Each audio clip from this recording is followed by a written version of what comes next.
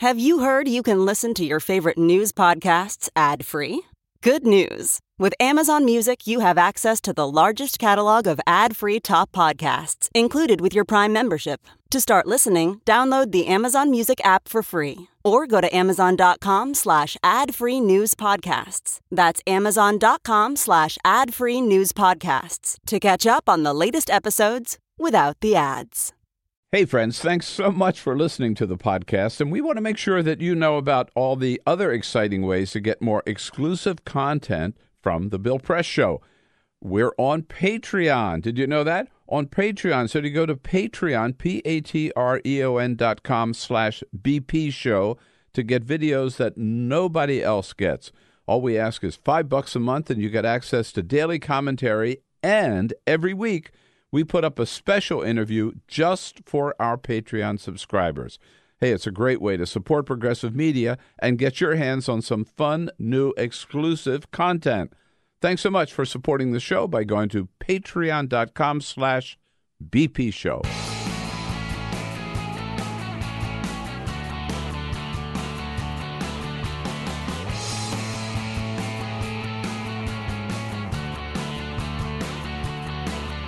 Giving you everything you need to fight the Trump administration.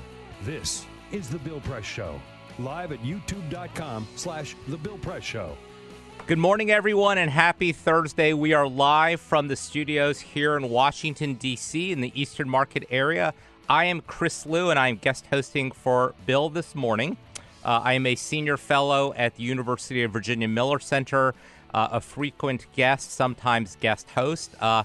I am joined, as always, by Bill's producers, Peter and Ray. Peter, good morning. Good morning, Chris. How are you? Peter, I want to tell you, so we've had a little bit of an anniversary. I first guest hosted a little over a year ago. This is now my 7th guest hosting appearance. Hey, all right. Is this like Saturday Night Live where I get like a 5-timers club? I get a jacket or something? That's a really good question. We never really thought about that. What should the sort of tiers be? We should figure that, because I assume 7 puts me like still in rookie category. You're pretty far up there. There are guest hosts who have done less than 7, so you're building a pretty solid showing for yourself. Well, I wasn't sure I'd get back after the first one, so it's nice to be back here, actually. This is your 7th, and it won't be your last. It will. I appreciate that. We've got a lot of things to talk about. We got a fantastic show, but first, This is the Full Court Press. Yes, indeed. Just a couple of other stories making news. Do you watch the NBA at all? I do. You keep up with the NBA? It was a big night last night I know. for LeBron James. I know. LeBron James passing his idol on the all-time scoring list. Rondo trying to get it to LeBron. Does. LeBron down the middle to the rim. Lays it up. In and a foul. And there it is. LeBron James with that basket and one has moved past Michael Jordan into 4th place on the NBA's all-time scoring list. 32,294. That is the number of career points that he got to pass Michael Jordan. He went on to score a few more points last night. 32,294 career points, but put him one step ahead of arguably the greatest of all time, Michael Jordan. And do you think he passes the first 3? No. No. I don't. He has the advantage of really not having been as injured, and he started earlier. Really young. Right. Yeah. I had Before the forgotten NBA when I made read the rules. story this morning the number of years that Jordan took off. He was injured. I think he was injured early in his career for a year. He had a couple years of kind of semi-retirement. Then he had that baseball foray. Oh, that's right. Yeah, that's right. Yeah, and then he got to add a couple more onto his career list when he came back. Right, that wonderful period of the Washington Wizards that we all remember here fondly. I mean, it's a pretty remarkable achievement for LeBron James. This will. He said that this meant more to him than any of the championships that he's won. So then, of course, now we have to have that debate: who's the greatest of all time? Michael Jordan or LeBron James? Well, I'm old school, so I still go with Jordan, but we can have that argument. Yeah, I'm with you. All right, so yesterday was Ash Wednesday, and in California, in Southern California, it actually was raining. It doesn't rain a lot in California, right? That's a thing. I can see where the story is going. Well, so what they did is, to keep people from having to get out in the rain and go and get the ashes on your forehead and then coming back out in the rain and having everything, run everywhere, they actually had drive-through Ash Wednesday ceremonies. So you could stay in your car, you drive up, you get the blessing, they put the ashes on your forehead, then you drive away. You don't have to get out in the rain.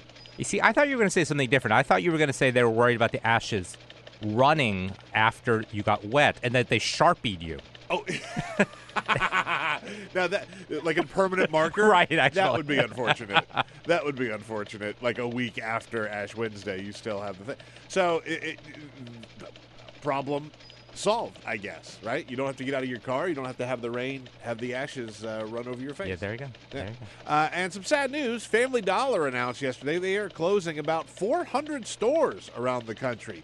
They are not doing so well, and so they are going to try and make a smaller company, have fewer stores, have sort of concentrate on those stores and try and make them successful. Yeah, and I want to talk a little bit more about that because there are another stores about to come and close fairly soon. So, but we will be back in a minute. This is Chris Liu, guest hosting for Bill Press.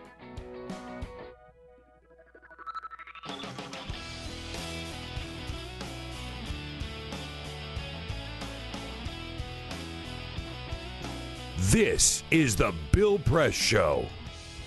Good morning, everyone. This is Chris Liu, guest hosting for Bill on a Thursday morning from our studios here in Washington, D.C., about a block or two away from Capitol Hill, from Congress. I am a senior fellow at the University of Virginia Miller Center. Please follow me on Twitter at ChrisLiu44, former Obama administration official. And very happy to be here in studio with Bill's producers, Peter and Ray. Peter, good morning. Good morning, Chris. I was watching. I want you to know I do watch the show, listen to the show on mornings when I'm not here. And I was watching Sabrina yesterday. And does everyone come in and just say we have a great show? Does anyone say we have kind of a substandard show? One of these days someone's going to come in and say, today's show is it's okay. Yeah. It's all right. Yeah. Now, everyone says that we have a great show because you know why? Why? We always have a great show. Chris. Well, let me tell you about the lineup, and let's get to a couple things. And one of the reasons I love guest hosting, and we were just talking, this is my 7th time guest hosting. Wasn't quite sure after the first one whether anyone would let me back, so it's good that I'm still here in the chair, is because I get to pick my own guests.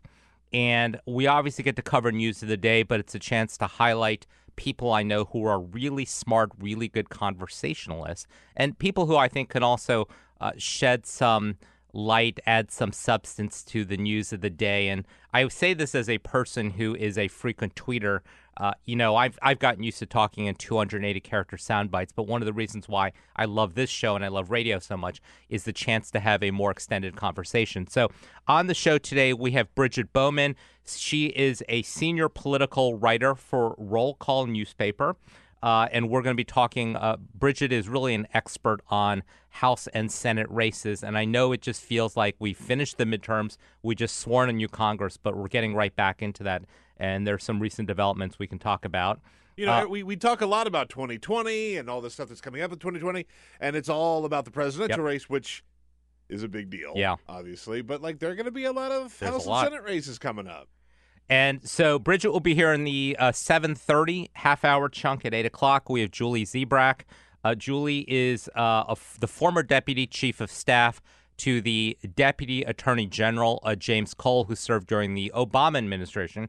And I think it's probably fair to say that for a long period of time, no one quite had heard or understood what the Deputy Attorney General did. Obviously, Rod Rosenstein has put a lot of that into focus, and Rosenstein is stepping down, and so there's a new person coming on. And that's a particularly crucial role given where we are in the Mueller investigation. So Julie will be on at the 8 o'clock half hour to talk about not only what goes on in the Department of Justice, this fight that's going on right now in terms of oversight between Justice and the House investigative committees, as well as some of Julie's organizing work right now, which is critically important as we look ahead to 2020. And then in the 8:30 half hour, we have Harin Contractor. Harin is a former colleague of mine at the Department of Labor. He is now the Director of Workforce Policy at the Joint Center for Political and Economic Studies. Tomorrow, we get the monthly employment numbers. And when I was the Deputy Secretary of Labor, every month, Harin would explain to me what the numbers mean. And so he'll be giving us a bit of a advanced preview, not what the numbers mean, not because they don't come out till 8:30 tomorrow, but what we should expect, as well as some of the important work that the Joint Center is doing to increase diversity on Capitol Hill, which is somebody who has spent a dozen years on Capitol Hill can tell you. I can tell you it's not what it should be. So they've been doing some work on that. So that's what we have coming up ahead. But it's a busy day. So tomorrow, I was supposed to guest host tomorrow. That got changed. And I was kind of looking forward to that because tomorrow's International Women's Day. So March 8th is International Women's Day. I would point out to all the folks who will both celebrate this day that this is a day that was interestingly started by the Socialist Party, not only here in the United States, but in Russia. For those of people who are attacking socialists, they again, we can have a whole conversation about socialists, but they are one of the reasons why we have an International Women's Day. And socialism, what can't it do? What can it do? And like everything else, we're actually going to celebrate it a day early because Marvel Comics will release their first movie with a female lead. I think we all thought it was going to be Black Widow. I think it was supposed to be Black Widow. And Captain Marvel opens, I think you can probably catch it right now. It opens tonight, I know. Yeah, it opens tonight. And it's going to, I didn't realize you were a comic book guy. I found this out about you today. I'm actually, guy. You know what? I'm a comic book guy, by the way. Well, I got to tell you, no judgment. I am not a comic book. I have really gotten into this whole Avengers series and all the different ways that they've tied together not only Avenger movies, but each of the individual ones. And I got to tell you, like, when Infinity War ended, it had to me the feel of like when The Empire Strikes Back ended. You're like, okay, now what happens? We had to wait for almost a year. Yeah, a year to find out. And I think Captain Marvel will start to give us some clues about that. So I am a comic book guy. I was when I was a kid, and I still like comic books. I still read comic books. I have kids. I have one teenager and one that's almost a teenager, and they love these comic book movies, which means I get to say, like, oh, yeah, I take my kids to see these movies. But really, I love them. Right. I love them. And like, look, they're in terms of movie making and, they're fine. Like, they're fine movies. Right. But they're very enjoyable. Right. And to do what they've done and to weave all that stuff together, this huge story that they have.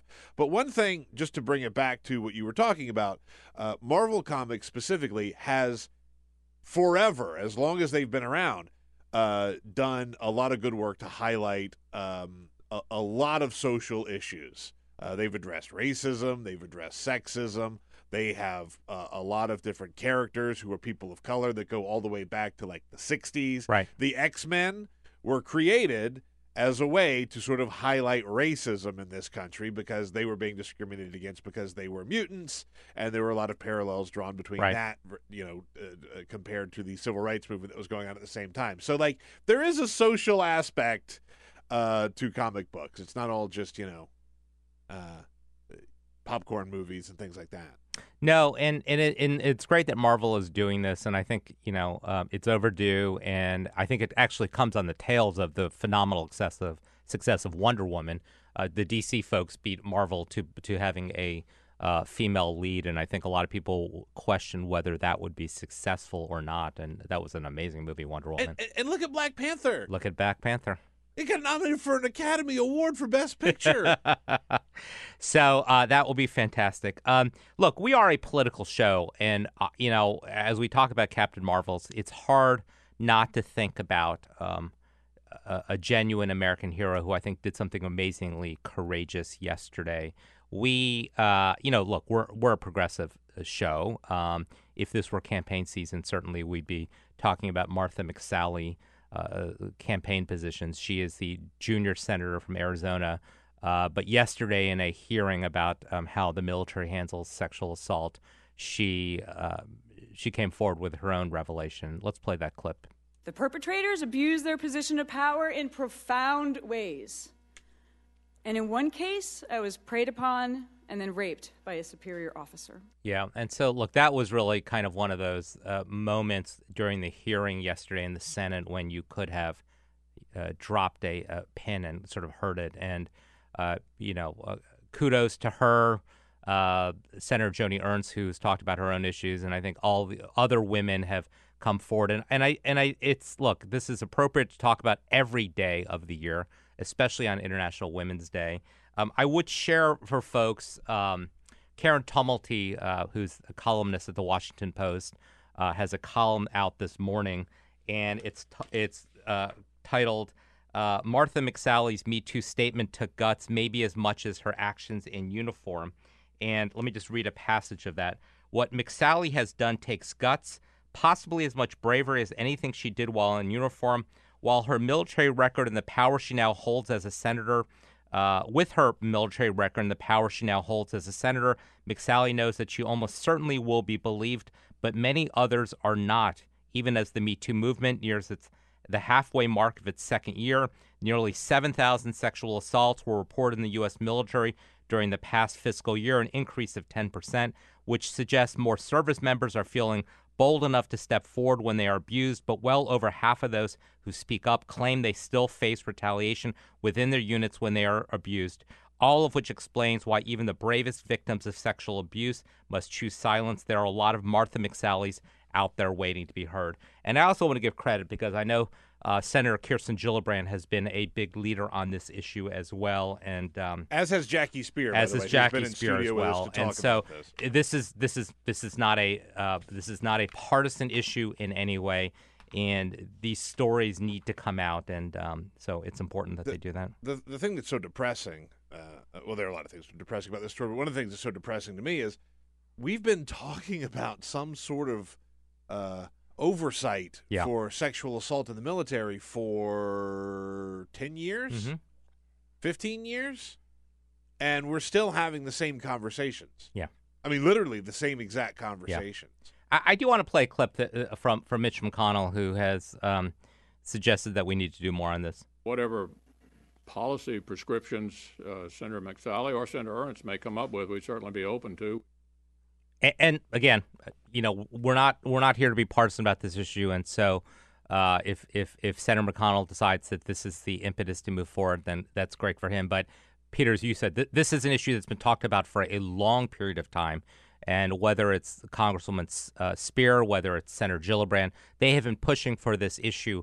And while I hope Senator McSally's revelation helps push this forward, it shouldn't have taken that to happen. I mean, this has been sitting around for a long time. There's a culture that is preventing women from coming forward, that is disbelieving in them when they do that, and there's an inertia on Capitol Hill to addressing this issue in the military and, frankly, within their own ranks as well, where it is a problem in Congress, too. So International Women's Day, I have to highlight a couple other great women. Peter, that amazing photo of Gayle King doing the interview with R. Kelly where he stands up and, I mean, almost looks like he's about to attack her, and she's just sitting there calmly. So another wonderful moment for a woman in the last couple of days. I made a point to not watch that interview. Yeah. My mind's made up on R. Kelly. I don't need to. No, I don't. I don't need to hear his side of the story necessarily. But to think that they would even have him in that forum just trying to defend himself, and then he explodes in the way that he does.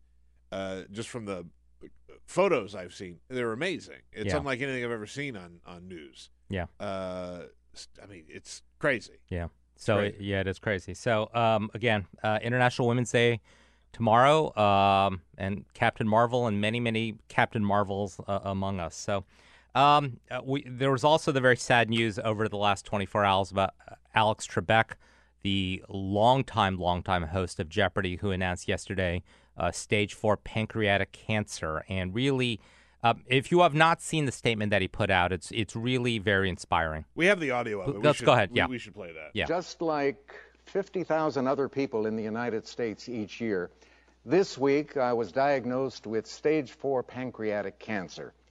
Now, normally the prognosis for this is not very encouraging, but I'm going to fight this, and I'm going to keep working, and with the love and support of my family and friends, and with the help of your prayers also, I plan to beat the low survival rate statistics for this disease.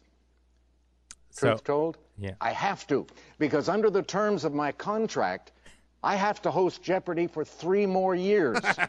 So help me. Keep the faith, and we'll win. We'll get it done. Thank you. I love that last part about Alex is he wants to fulfill the rest of his contract. Yeah, actually. man. So I was surprised. Do you know how old he is? How old? 78. No. Well, I hope I look good. I hope I look that good as well. And somebody should please fact check me. I swear I looked that up yesterday to see how old he is, but he looks. You know how old he is? He's ageless. He is. You know what I mean? He looks the same today as he did when I was a kid, except he's lost his mustache. He looks exactly the same. So we're all rooting for Alex Zebrak. One other story I want to get to on a lighter note, and it's in today's New York Times. Something iconic from my childhood, and I think many people listening, I think is about to come to an end or is really kind of hanging on for dear life.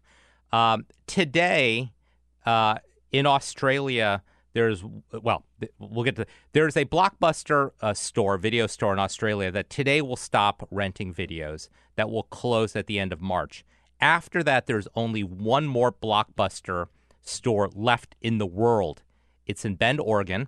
And it's located, I think, I don't know if it's a rural area, but apparently it's an area that doesn't get great internet service. So a lot of people, when they're coming in for rural areas to town to buy groceries, run errands, they stop at the Blockbuster. They've got a 7-day rental period, which I think is much different than what I had when I was younger. I thought we had 3 days. Yeah, I was going to say, I think when you're in Bend, Oregon, and you drive a long way, they cut you a break on the 7 days. So that's the last Blockbuster. So that one is that, and then in the story in the New York Times, they also talked about there's one Howard Johnson restaurant left in Lake George, New York, and that was, again, this is probably 5 years before me, but that was an iconic thing. The Howard Johnson, they had like fried clam strips.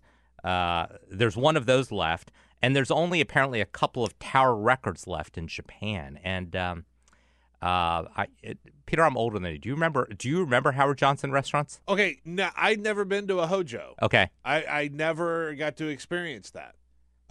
So I feel like I've paid a price for it. Lake George in New York. So the question I'm going to ask, and for people who are, our listeners, something iconic from your childhood that just doesn't exist anymore. And we've got kind of a range of guests coming on this morning. I'll ask them that question. I think Harin is the youngest one. The expression that I use way too much is I've got a big Rolodex. And I do wonder whether people in their 20s have any idea what I'm talking about. You mean the watches, right? The really nice watches? Yeah, that's a Rolodex. No, I mean, Peter, anything from your childhood that just doesn't exist, something iconic? I was a cassette tape. Oh, yes. Kid, right? Like, yeah. I had the cassette tape in my car, or the deck in my car, and like cassette tapes. I found an old stash of cassette tapes when I was cleaning out my house recently, and my kids were just like, "What is that? Is this?" Yeah, and I was like, "It's like before CDs," and then they go, "What are CDs?" So what? Okay, I had the same experience. What did you do with it? I mean, did you throw them away? I threw them away. Yeah.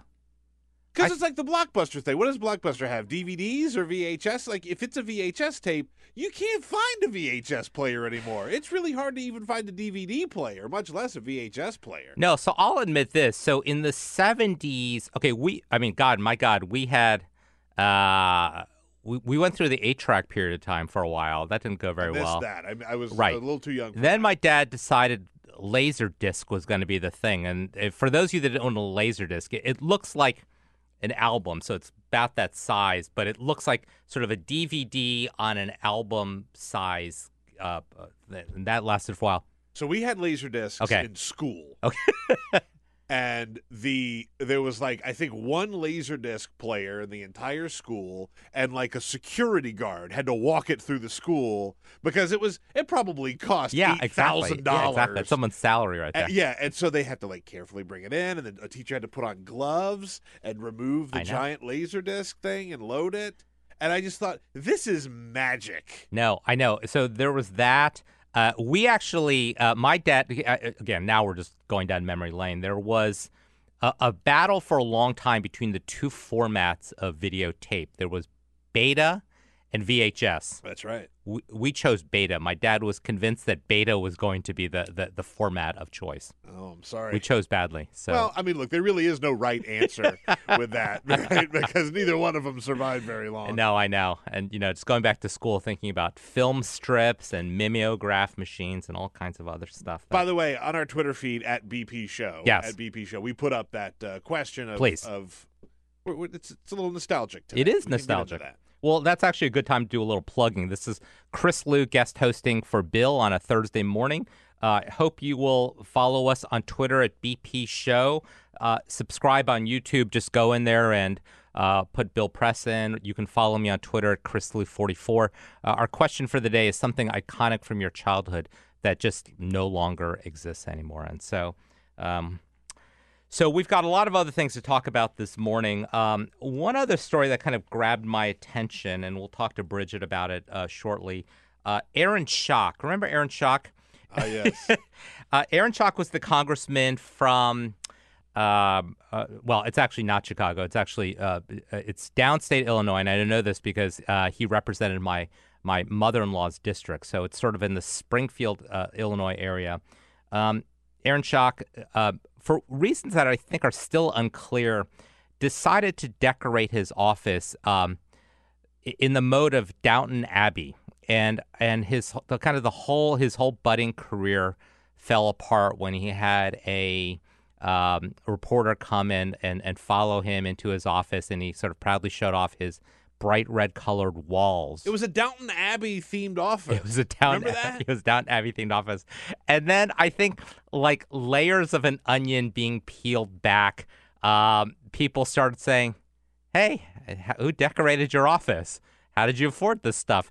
And it then revealed a whole series of diversions of campaign funds for improper purposes and trips on private jets and tickets to sporting events, and it became a whole issue. I mean, it was a total out in the open grift. It was out right? I mean, that guy was just a total fink. And it's an amazing thing. And again, we can have an argument about over prosecutions, and maybe I'll ask Julie about it when she comes in. So anyway, yesterday, federal prosecutors in Chicago dropped all charges against Aaron Schock. If essentially he paid back all the money that he had taken. I think it ends up being about $100,000. His campaign has to plead guilty to a misdemeanor. But this was a several-year saga that forced him to step down from office, and really, disgraced him in many ways. And leaving aside the $100,000 he's paying back, I suspect he's run up well over that in legal fees. And so it is an interesting case about why federal prosecutors decided to drop that case and whether somebody like Aaron Schock has a political future ahead of him. But that was kind of noteworthy. So maybe the moral of the story is never let reporters see your office or consistently underdecorate. Yeah, I think that's good advice. It's also sort of, when I read that, I was like, oh yeah, that guy. The quaint times when we used to, care about open graft and corruption within the government, and people could actually pay a price for it. And we'll have to find this, but Jesse Jackson Jr., who is another congressman from Illinois, also ran into issues about misusing funds. It's almost like there's a problem with Illinois. Sorry, WCPT. I know you're listening this morning. And then paid it back and went to prison. And I think Jesse Jackson Jr. put out a statement or tweeted about this yesterday about how, look, I paid my money back. I had to go to prison, but I enjoyed serving with Aaron Schock. I wish him well. And obviously, the former governor of Illinois, Rod Blagojevich, is still in prison right now. So there's. I say this as somebody who, for me, Illinois is essentially sort of a second home. Since I worked for Barack Obama for so many years, my wife is from there, so I spent a lot of time there. But they do probably not have the best record for public service. I know you have a long history in Illinois. Let me just say, please don't steal the office supplies when you're here. Okay. Well, I will tell you, for those of you that can actually see our office decor here in the studio, you can tell we're not skimming money for anything. I mean, no other radio TV show is doing so much with so little. So this is Chris Liu in studio, guest hosting for Bill on Thursday morning. We've got a fantastic lineup. Next up, Bridget Bowman, a senior political writer for Roll Call, will be in here. We'll be going. This is where those of you that are political junkies that want to just kind of dive into races, and your favorite time of the year is sort of pulling out maps of House races, Senate races. Bridget knows all of this, and will be in studio to talk about more of that. So she'll be here from 7:30 to 8, and we are excited to have her. So stick with us. We'll be back shortly. This is the Bill Press Show. Good morning, everyone. This is Chris Liu, guest hosting for Bill on Thursday morning. You can follow me on Twitter at ChrisLiu44. I am thrilled to have, and I'll say a colleague, and I should admit that we have a professional affiliation. One of the many hats I wear is as a senior advisor to a company called Fiscal Note, which last year purchased Roll Call, the iconic newspaper. So we are joined today by Bridget Bowman, who is a senior political writer at Roll Call. Bridget, welcome. Thank you. Good to be here. And you are on Twitter at Bridget BHC. I got to ask. Okay, it's BRIDGET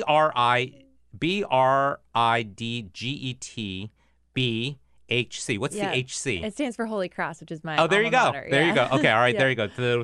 There's no secret. It's not a gang symbol or something like that. No, pretty clear. So Bridget is here in studio. Bridget really specializes in House and Senate races, and I was just saying, it feels like we just went through this exhausting midterms. Mm-hmm. We swore in a new Congress, and now we're back into this again. Yeah, it feels like we should have a longer break. I mean, it does feel like we just finished 2018, and then all of a sudden 2020 is starting, not just at the presidential level, but at the House and Senate level, too. I thought we'd have a little more time to kind of relax a little bit, but it doesn't seem to be the case. So we were just talking about Aaron Schock, and you had just said to me that, I mean, you hear that he may be thinking about running for office again? Yeah, there were different reports yesterday after the news that he would be cleared of charges. He was asked if he would run for public office again, and he wouldn't rule it out. So that was definitely notable. It did seem, from reading the reports of different folks who had actually talked to him, that he was just relieved that it was over and maybe didn't want to rule it out. But it would be fascinating to see if he can stage some kind of political comeback. Yeah, I mean, we were just talking about the whole genesis of the story, the onion unwrapping, that the onion, unwrapping, when a reporter sort of saw what his office looked like, and people started asking questions. And so kudos to reporters who actually say, hey, by the way, how did you get that wonderful paint color? Who decorated your office for you? So we're in kind of an interesting political landscape right now. I mean, we actually have we don't even have to wait until 2020 for more races. We've got a couple of special elections coming down the road. That's right. We have a couple special elections in North Carolina and in Pennsylvania. 2 out of the 3 special elections coming up are in really Republican. But the one to watch is going to be... Wait, which one's the Pennsylvania one? Pennsylvania 12, Congressman Tom Marino. Oh, that's he right. resigned 2 weeks after the new Congress. So that's a really pro-Trump district, very Republican. And then there's 2 in North Carolina, one in North Carolina's 3rd district, former Congressman Walter Jones, who passed away. And then in North Carolina's 9th district, which has just been a big mess of allegations of election fraud and tampering with absentee ballots from a consultant for the Republican candidate in November, kind of led to a whole new election. Just people saying these results are tainted, so we need to start from scratch.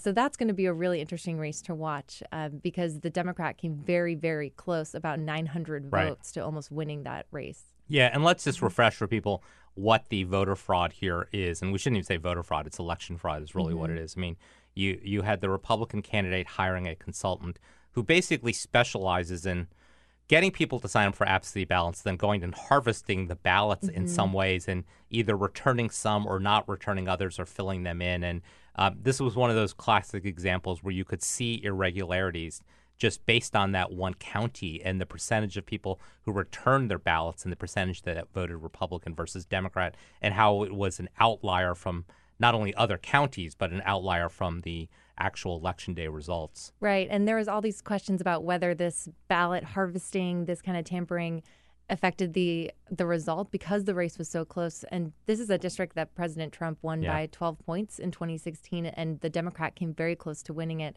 So it was so close that eventually the state election board is just like, we need to start over here. Yeah. So, which is a good thing. Although it seems like a weird schedule. Like they have the primary, but I think it's like a 30% threshold in the primary. Yes. So you may have a runoff on the primary. So, and then the general. So I think that the general's in September. Yes, the primary. I have my dates here because right, I know because it's kind of crazy. I haven't had coffee yet. I need to remember this.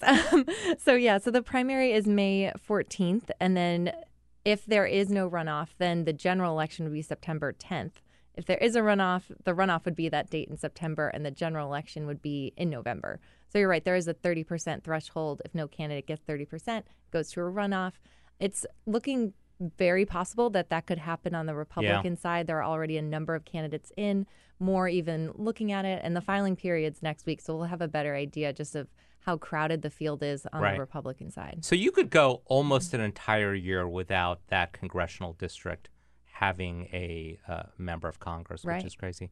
And then I also had forgotten, because I think we forget these things, there are 2 Republican members of Congress who are under indictment right now. That's right. We've got Duncan Hunter and then the guy in Chris Collins in New York. So those seats potentially open up as well. And so, it's one of the reasons why, whenever, last year as we thought about midterms, I always said to people, hey, it's not X number that you need. You actually need X number plus a couple, because there's always seats in flux during the course of a term. Yeah, that's right. And we saw that in the last cycle, too. Some of these special elections get a lot of attention, a lot of money. I think we can definitely expect that in North Carolina's 9th district. To be a test, too, going into 2020 of some of the party's messages for the general election. So as we look ahead to 2020, and it's never too early to look ahead to that, I know that there's at least one, in addition to Tom Marino, I think Rob Woodall in Georgia is also retiring. Do you foresee kind of this wave of retirements? I mean, in some ways, that is actually what those are the easiest seats to flip along the way. Right. And retirements were a big factor in 2018. There were so many Republican retirements, especially in competitive seats, that it gave Democrats a lot of opportunities because you don't have someone with an incumbent advantage. And I was actually talking to Republicans about this back in December when they obviously lost the majority. And there were Republicans I was talking to who were concerned that there was going to be an increase in retirements. They saw that after they lost the majority in 2006. The next year, many Republicans decided, I don't really like this whole being in the minority thing. I'm going to just go home. When I talked to folks about this, some of the responses I got, well, who's left that would retire? There are so many people who lost and who left. But there certainly are folks, especially of the more moderate wing of the party, people in the Tuesday group who have been, named as people to watch kind of on the retirement watch list. But it still remains to be seen. It's still a little early, but that's certainly going to be something that we're watching. And I'm sure, too, that the NRCC chairman, Tom Emmer, is talking to members, trying to get them to hold on for a couple more years. It does have sort of a sense of the Rob Woodall one I thought was interesting because that was relatively early. And he won his seat by 433 votes. Right. So close. Yeah. And so, but you have a sense that when the dam breaks, like a lot of people start retiring at once when they sort of see, well, either the political climate's not favorable to us and we're not going to take back the House. And, I will say this, having spent 10 of my 12 years on Capitol Hill in the minority, being in the minority is a pretty crummy place to be. And there are a lot of Republicans who have just never had that experience. Right. I forget what the exact number is, but it's a very large percentage of that conference that has never served in the minority. So this is going to be a new experience for them. So it's going to be interesting over the next couple months as they kind of realize this is what it's like. Are they going to decide to kind of head for the exits?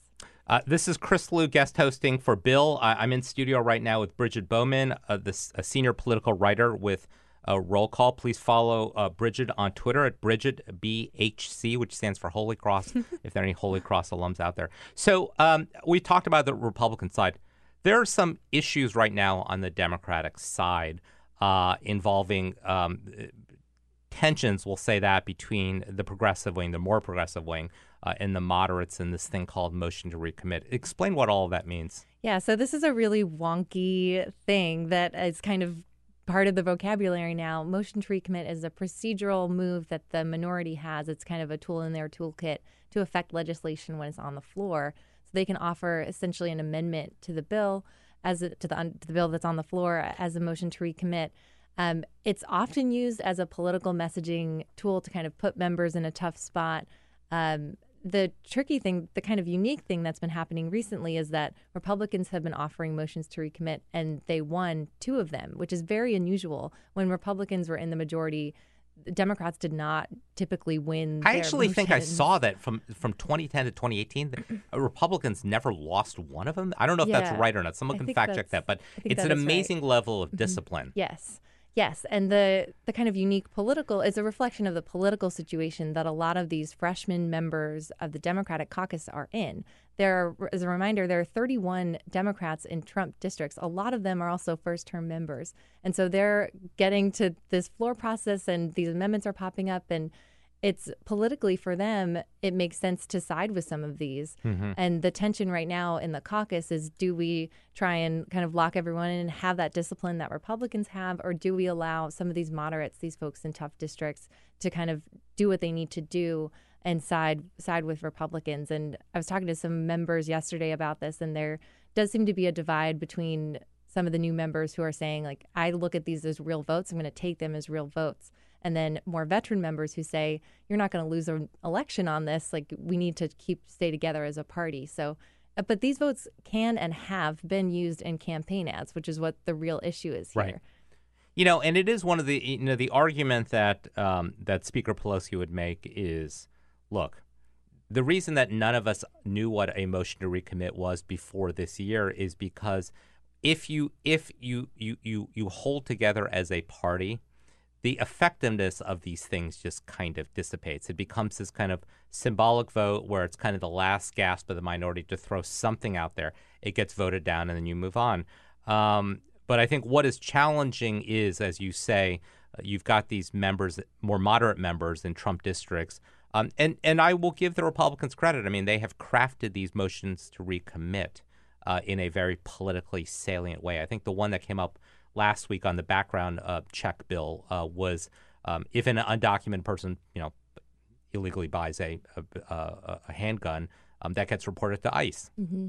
Again, we can argue about the merits of we can argue about illegal immigration, we can argue about guns, we can argue about ICE, but that seems like a pretty good political ad. Yeah, and I mean, you can even see. I was talking to Congressman Jerry Connolly from Virginia about this yesterday, and he was saying, I definitely understand where the freshmen are coming from on this, but Republicans are going to attack you in a campaign anyway. We might as well hang together and hold our party base together as well. But on the flip side, I was talking to Congressman Kurt Schrader, who's a blue dog, who's from Oregon, a Democrat, and he was saying that leadership is kind of making too big of a deal of this. They need to let us do what we need to do, and that in really tough districts like some of these members are in, you want to make as few mistakes as possible and give Republicans as little fodder for campaign ads as possible. No, and I think it's right, and I think the challenge, and I've talked to members as well, and who are trying to navigate, how many times you vote with leadership, how many times you vote against leadership, and they said, look, it doesn't matter if I vote against Nancy Pelosi 51% of the time, I'm still going to be attacked as a Pelosi liberal. Right. And so there's certainly that school of thought. And I think when you talk to Capitol Hill veterans, particularly those that lost in the wave of 2010, they said, look, I could vote against cap and trade. I could vote against ACA. I still lost my race anyway. Mm-hmm. So the wave, whichever direction it goes, tends to overpower all of that. But I agree. I mean, you want to avoid these unforced errors, and it's part of leadership's job to protect members from those votes. Yeah, that's right. It'll be interesting to see how this moves forward. There was a letter by a little more, maybe around 20 freshmen to leadership asking them to just address this in some way. So we're going to have to see if they change anything about the procedure, and this gets really wonky. And, right. But just to try and curtail some of this moving forward, because I would expect that Republicans are just going to keep bringing these up. So that's on the House side. It is on the Senate side, it's actually kind of fascinating because Democrats were on defense in 2018. Now they are sort of on offense, but they have a problem, which is a lot of their better candidates would all rather run for president of the United States. Right. It's this really interesting dynamic where we're seeing this in a couple of places. One of the recent developments is John Hickenlooper, a former governor of Colorado, who has decided to run for president. And talking to folks in Colorado, he had signaled to people that he doesn't want to be in the Senate. And it's kind of tough to convince governors to go to the Senate where you're one of 100 once you're used to running an entire state. So I'm kind of skeptical as to whether he was really thinking about it in the first place. But I think Democrats would see him as a strong candidate, somebody who's won statewide in Colorado before. But Colorado is certainly one of two really good pickup opportunities for Democrats. This is a state that Clinton won by 5 points.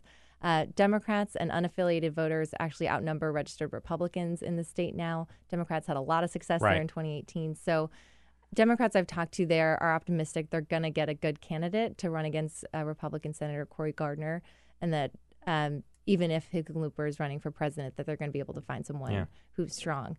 There is in Texas as well, we see this problem. Former Congressman Beto O'Rourke, who came very close to unseating Senator Ted Cruz last cycle, has indicated to reporters that he is not interested in running for Senate against Senator John Cornyn this cycle, and fueling even more speculation that he could run for president. He raised an enormous amount of money last cycle and has a lot of appeal to young people. And so it'll be interesting to see, especially as the presidential campaign continues, do some of these candidates kind of fizzle out on the presidential level, take a second look at the Senate? That we're just going to have to wait and see. And then in Texas, you got the dynamics with Julian Castro running for Texas. He would make a Senate candidate. His brother Joaquin is thinking about it as well. Right. I now, by the way, I don't know if you know, have you seen Joaquin now has the beard? Yeah, so now we could tell them apart, because I've always gotten them off, actually. I didn't realize that he had gotten the beard. Good for him. Yeah, no, I will tell you, in 2012, after Julian gave the keynote address at the convention, the Democratic convention in Charlotte, literally both Castro brothers were walking around Charlotte. You just congratulate them and figure you're either congratulating the speaker or his brother. Yeah. But now the beard really helps on Joaquin. Yeah. It's still my favorite, maybe my favorite political story of all time, when, I forget who it was, but in San Antonio, when they had the big Riverwalk parade, the mayor wasn't able to be there. Who was Julian the mayor. Julian was the mayor. He couldn't be there, and then Joaquin showed up instead of him.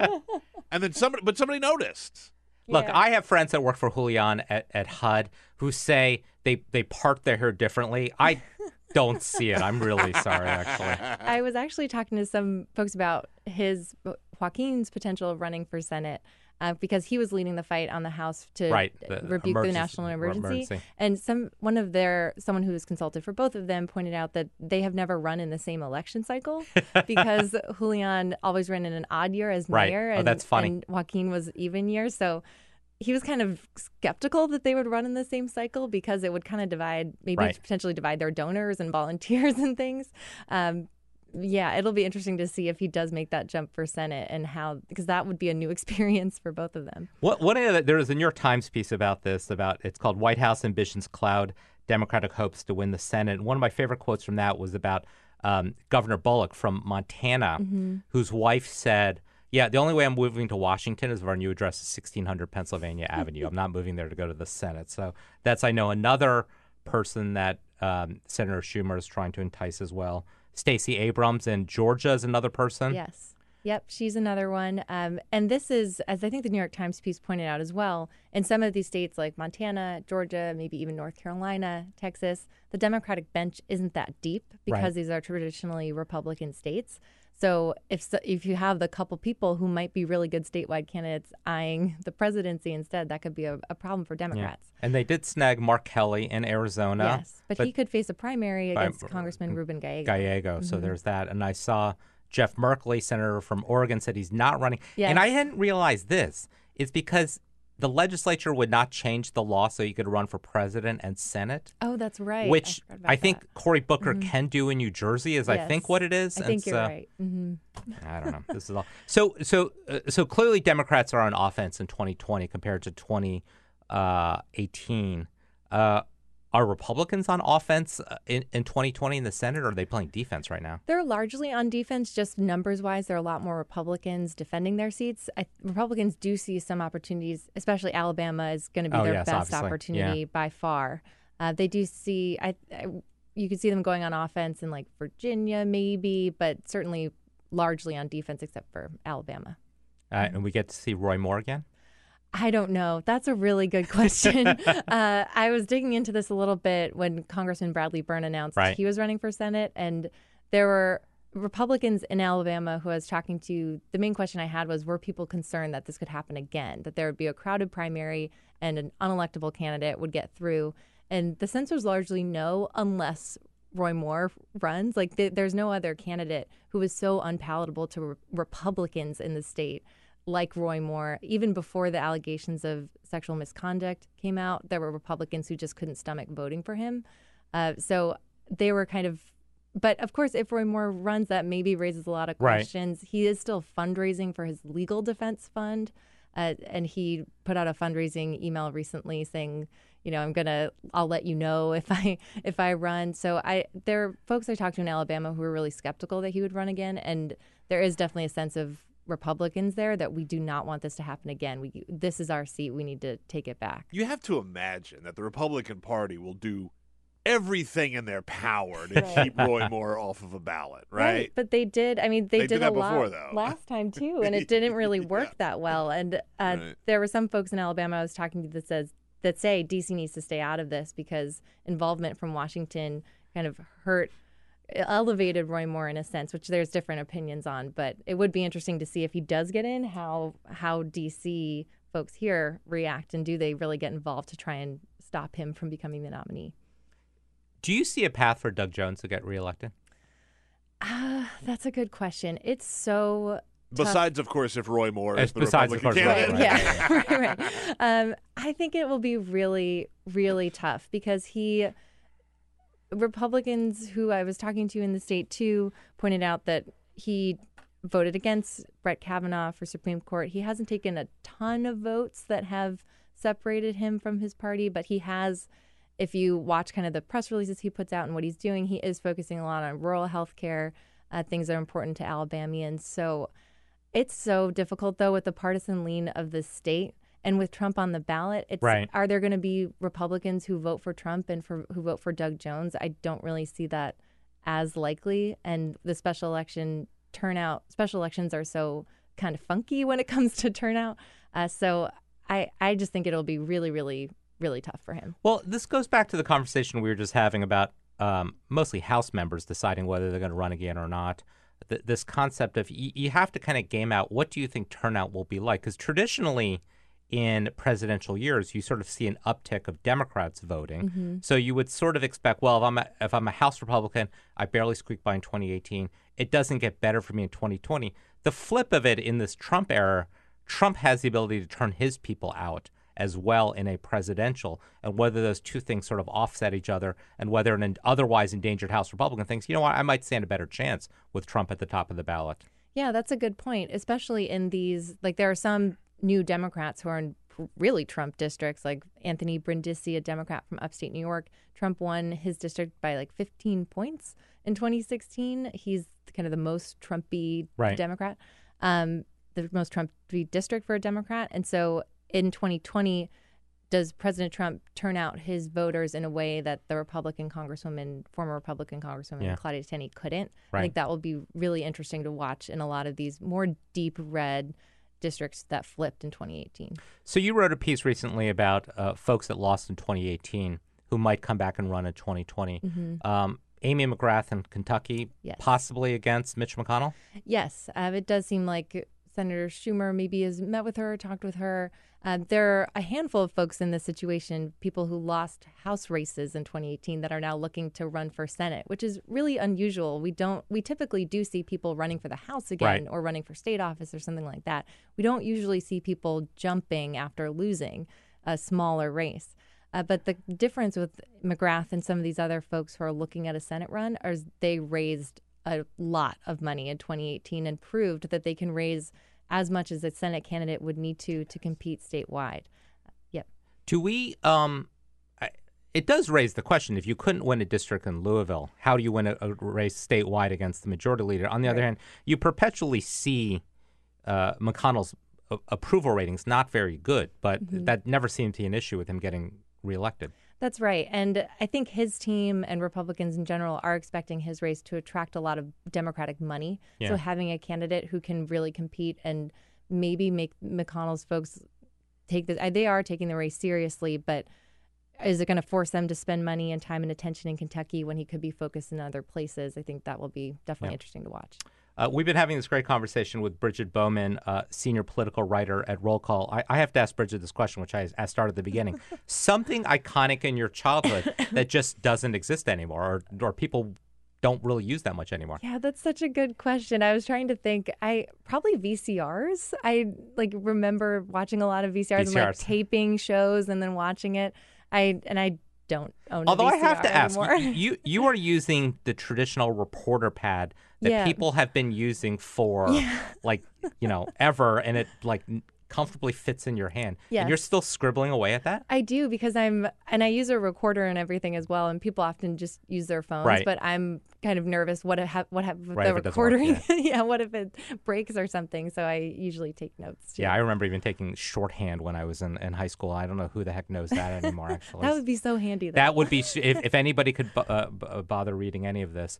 Well, look, we've been having a great conversation today with Bridget Bowman, senior political writer at Roll Call. Please follow Bridget at BridgetBHC. Follow her excellent reporting on House and Senate races. Bridget, thank you for coming in. This is Chris Liu guest hosting for Bill, and we will be back in a couple of minutes.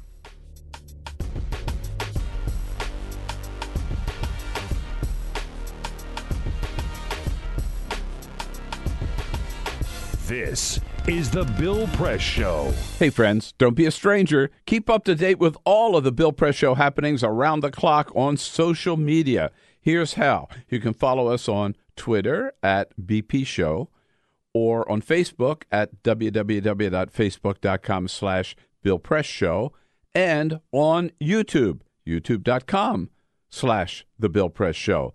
And remember, if you haven't already done so, make sure to subscribe to this podcast on iTunes. And while you're there, please rate and review the show. That means a lot to us. And thanks so much for your support.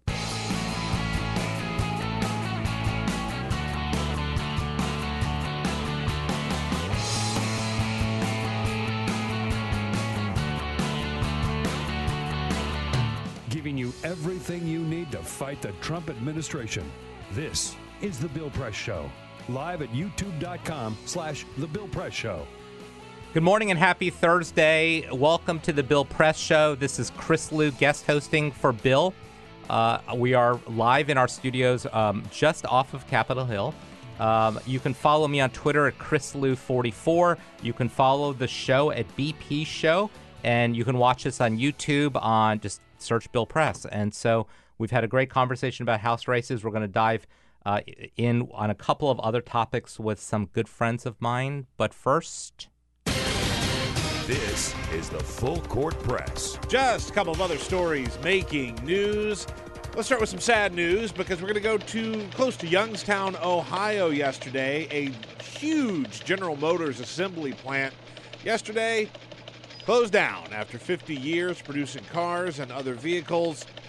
This will be an elimination of about 1,700 hourly positions. Yesterday, they rolled out the Chevy Cruze off of the line, and that was the very last one that would be made at that plant. And this closing down, it's been there since 2000. The Cruze, I should say, has been made in that plant since 2011.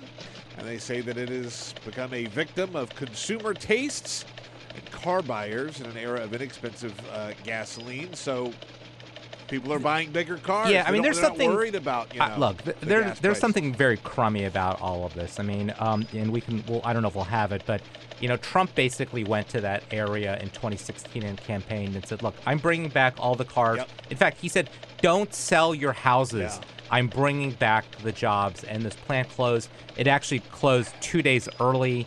Senator Sherrod Brown's been very vocal about this. I mean, it is It's unfortunate. And look, I mean, we can have a broader conversation about globalization and the auto industry, but Sure.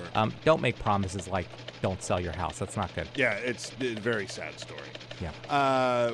We talked, I guess it was about a year ago, a little over a year, that Mario Batali got in all this trouble because he was part of the Me Too movement. He was sexually harassing employees and certainly allowed that type of behavior to happen in his restaurants. Well, yesterday it became official. He has no more restaurants. He sold his stake in a chain of restaurants. He had about 16 different restaurants that he had his hands in, right? A lot of them in New York, 2 in Asia, 3 in Las Vegas have already closed, but now he's just taking his name off of all of them altogether. He no longer is a restaurant owner. Yeah. He's no longer a celebrity chef. He's not on TV anymore. This is what happens. No, and what should happen. And exactly what should happen. And we're going to say it many times. It's International Women's Day tomorrow, March 8th, but it really should be International Women's Day every single day. And great thing for the Me Too movement. While we're talking about food, this one is slightly better, but only slightly. We go to Philadelphia, where Joe's Steak and Soda Shop, they've been selling cheesesteaks since 1949, so they're coming up on their 70th anniversary, and they are serving a special sandwich. It's a cheesesteak that instead of being served on a hoagie, they're serving it on 2 slices of pound cake. Can you imagine? Yeah, it's... That sounds horrifying. It's kind of like, okay, and I'll admit this, I'm a big McDonald's fan. I go to McDonald's a lot. It's when they brought out the McGriddle, I thought this was like the oddest thing, and this would never last. It actually lasted. So who knows? Pound cake and steak, who knows? Yesterday you were talking about mayo being mixed in with other things. So. Yeah, there's the mayo chup, there's the mayo barbecue sauce. I will say this about cheesesteaks. Philadelphia is not going to like this. Cheesesteaks, most overrated sandwich that there is. Uh-oh. Yeah. Cheesesteaks are not good. There's a reason you can only get quote-unquote good cheesesteaks in Philadelphia. Nobody else wants to serve them. They're not good. Uh-oh. Yeah, anyway, if you're going to have... But that being said, if you are going to have... That was Peter, so tweet at Peter. Do not tweet at Find me Chris on Lou. Twitter. That's fine. I'll have that argument. But again, cheesesteaks on pound cake, no. That's a no for me, dog. This is Chris Lou. We'll be back in a moment.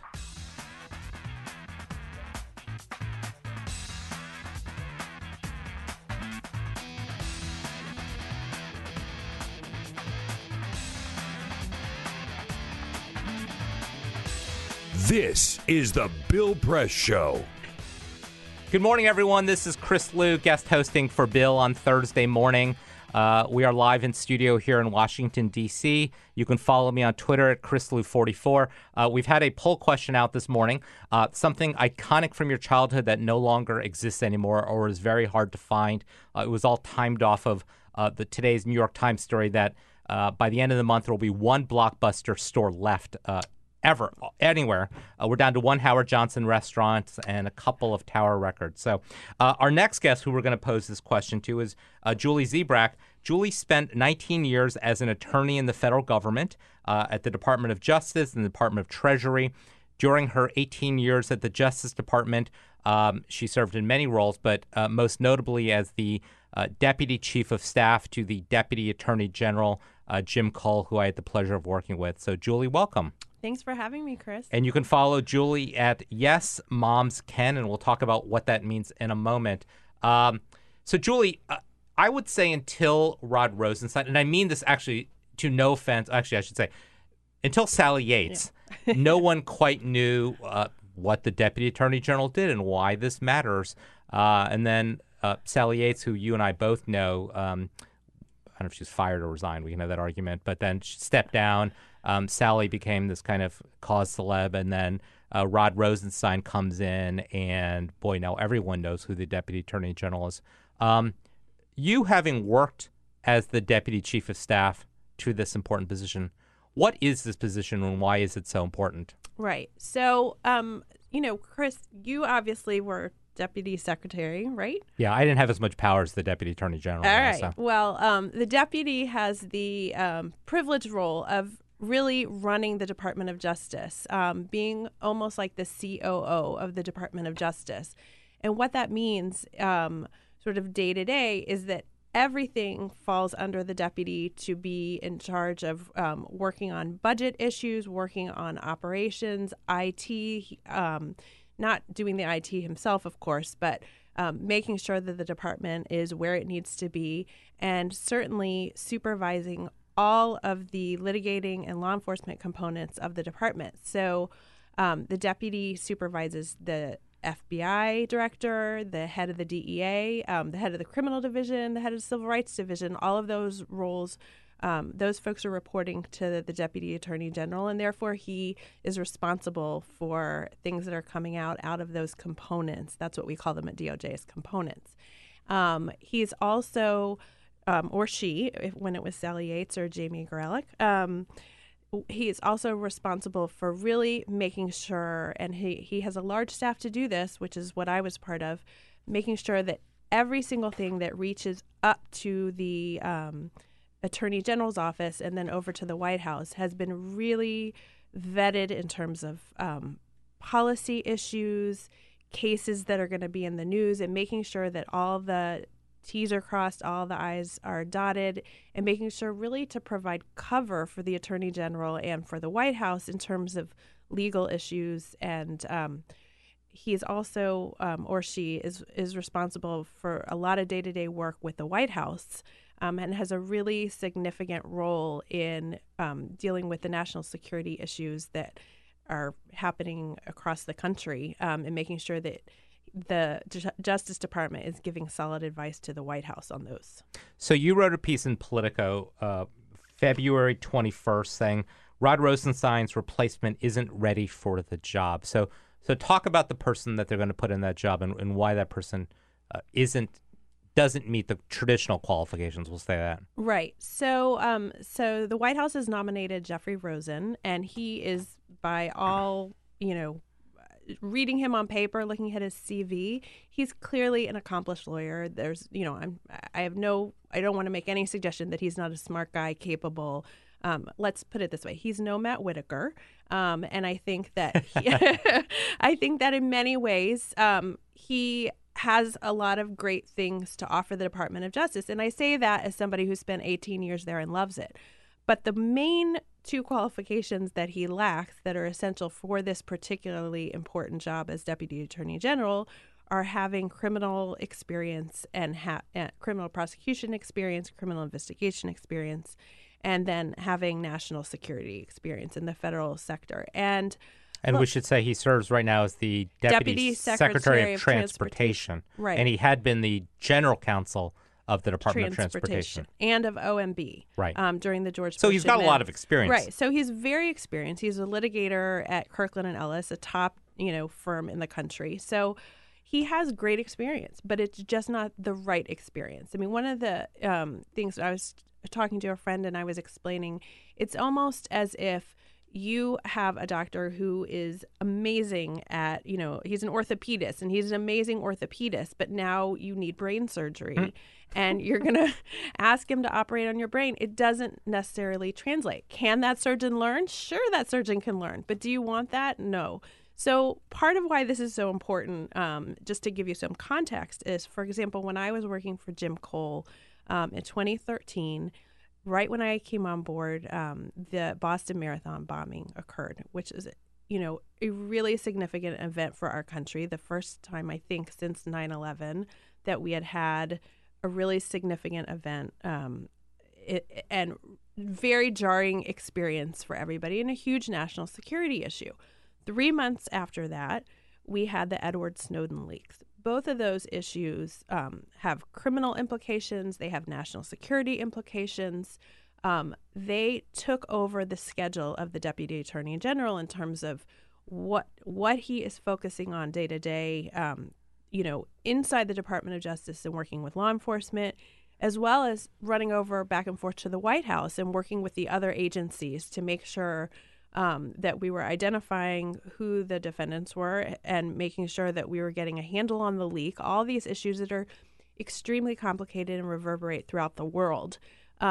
For somebody to not have their own foundation to pull from on those types of issues, to not be able to say, well, I've seen this before, I've worked on these types of issues before, and these are the red flags we need to be looking for, that really puts Jeff Rosen in a very vulnerable position. It makes him vulnerable because he's then dependent on all of his advisors who may or may not be top-notch. Certainly, the career folks I trust, but I don't know who else is serving him in those roles in terms of making sure that their intentions are good and making sure that they're, providing him advice that he can then contextualize and bring forth over to the White House and making key decisions. But he's also vulnerable in that to the extent that the White House is pushing back on issues that deal with criminal law and national security or trying to influence policies at the Department of Justice, he doesn't have, again, this sort of breadth of experience to pull from to be able to say, no, at the department, that's not how we do it. And so, again, he becomes very reliant on his advisors, and that's not a great place to be for such significant national and international issues.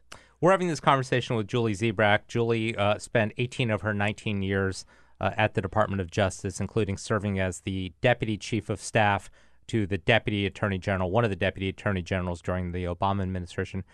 Julie just wrote a piece a couple weeks ago about the new Deputy Attorney General. I feel like people in the White House must have been listening to you because, as you probably saw, they've now announced their intention to nominate Jessie Liu as the Associate Attorney General. Right. I don't know. I should say Jessie's last name is spelled Liu. It is not. We're not related. Although I will say this, we go to the same Orange Theory studio. Oh. So that's my only connection. I can see Peter back there. Who's chuckling. more fit? Jessie is much more. Jessie and my wife practiced law together for a little bit. So. Oh, all right, good. I'll see you at one of these 5 a.m. Orange Theory classes. Yes, there's one. We should all say for the Orange Theory fans out there, there is a studio across the street from this studio, and I'm not at that one at 5 a.m. I am periodically at 5 a.m. Anyway, but we digress. Right. But Jessie is the current U.S. Attorney in D.C., right, who does have experience as a prosecutor. Right. Do you think that was intentional? So it's interesting that you say that because was it yesterday or the day before when right. when the intent to nominate her was announced, and I was like, she should be the DAG. Maybe Jessie Liu doesn't want that job. Yeah. Maybe they are trying to make sure that whoever is following, behind is Jeffrey Rosen has that experience. I will tell you, though, and this is what's tricky, we talked about what the Deputy Attorney General supervises in terms of he's in charge of the law enforcement agencies. They report up to him. They don't report up to the Associate Attorney General, which is the role that Jessie's taking.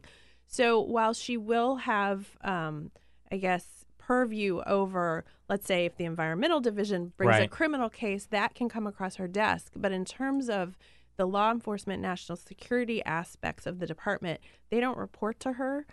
Jeff Rosen may seek her counsel in addition to that of his staff, but they don't, she has no real authority over them in terms of saying, we're not going to do this or this is how, we need to do it. I'm hopeful that she will be a partner to him, to Jeff Rosen, if he, moves into that slot. But I also was a bit disappointed to see that she wasn't the nominee. Yeah. Although I will tell you this one thing, and again, I don't know the woman.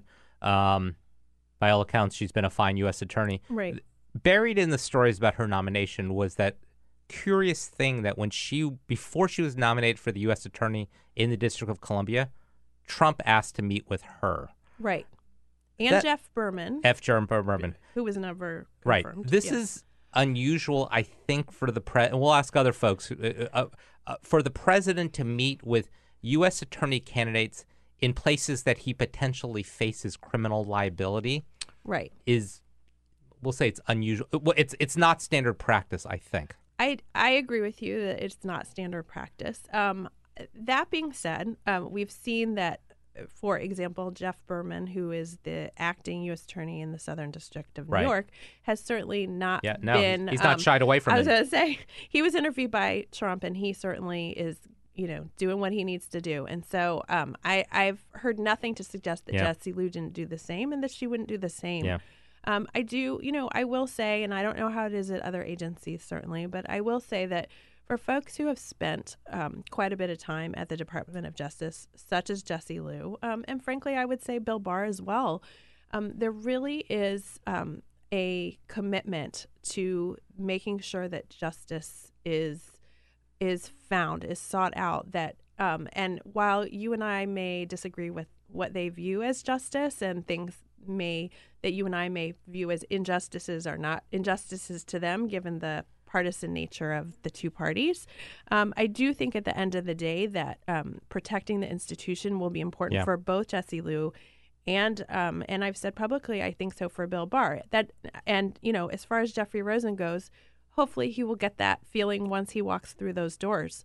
But right now, he just doesn't have the same. He didn't grow up there. And there's a really big difference, I think, for people who come in as politicals in and out versus really having spent time.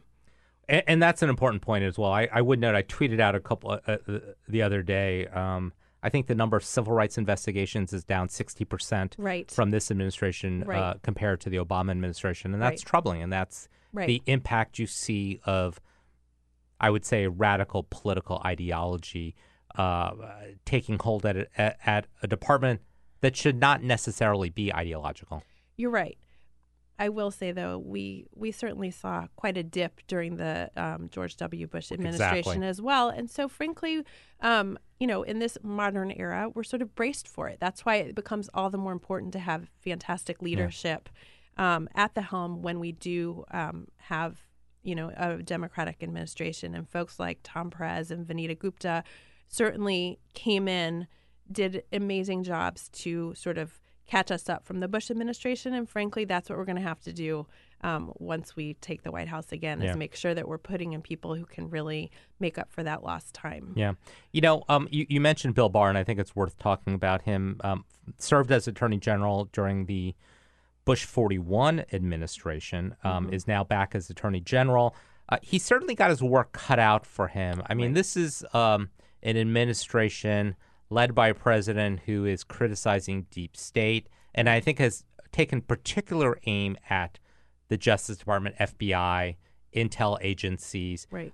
As somebody, you've spent, your career at the Department of Justice. Do you have a sense of what those attacks from the president do to the morale of employees there and the work that Barr has ahead of him to restore that morale?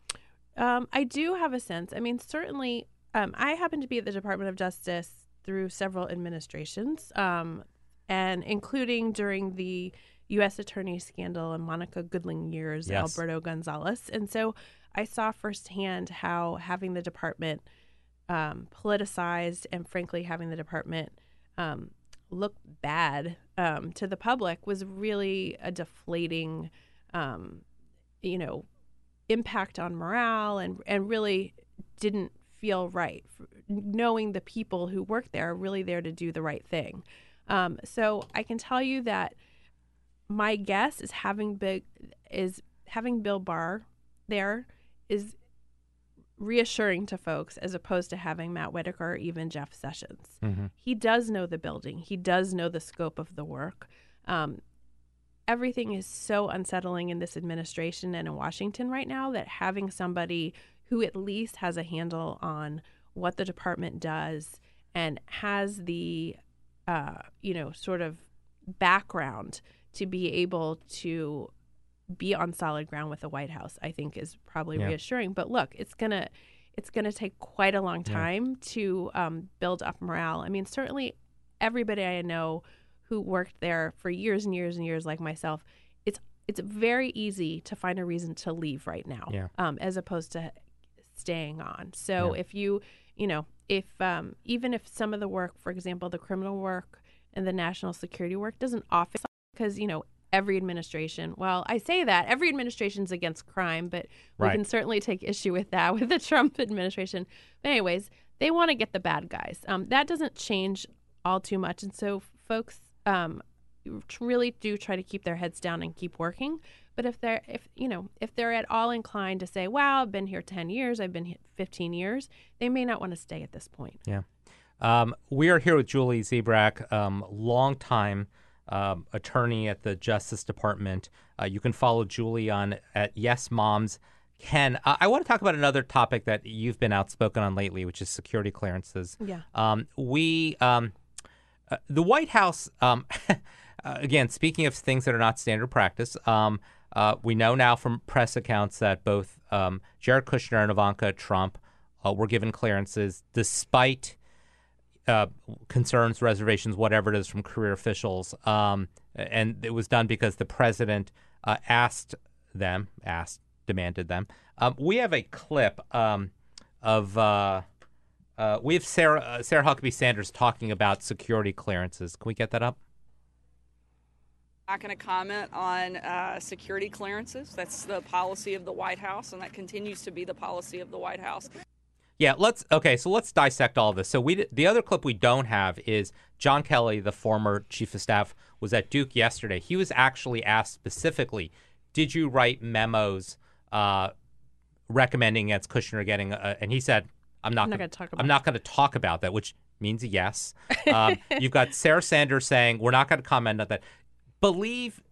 Let's stipulate that if there were not these memos or if the reservations had not been made, right, they would absolutely be like saying absolutely not true. So these non-denials really are basically admissions, I think. Right, confirming. You've had security clearances. I've had security clearances.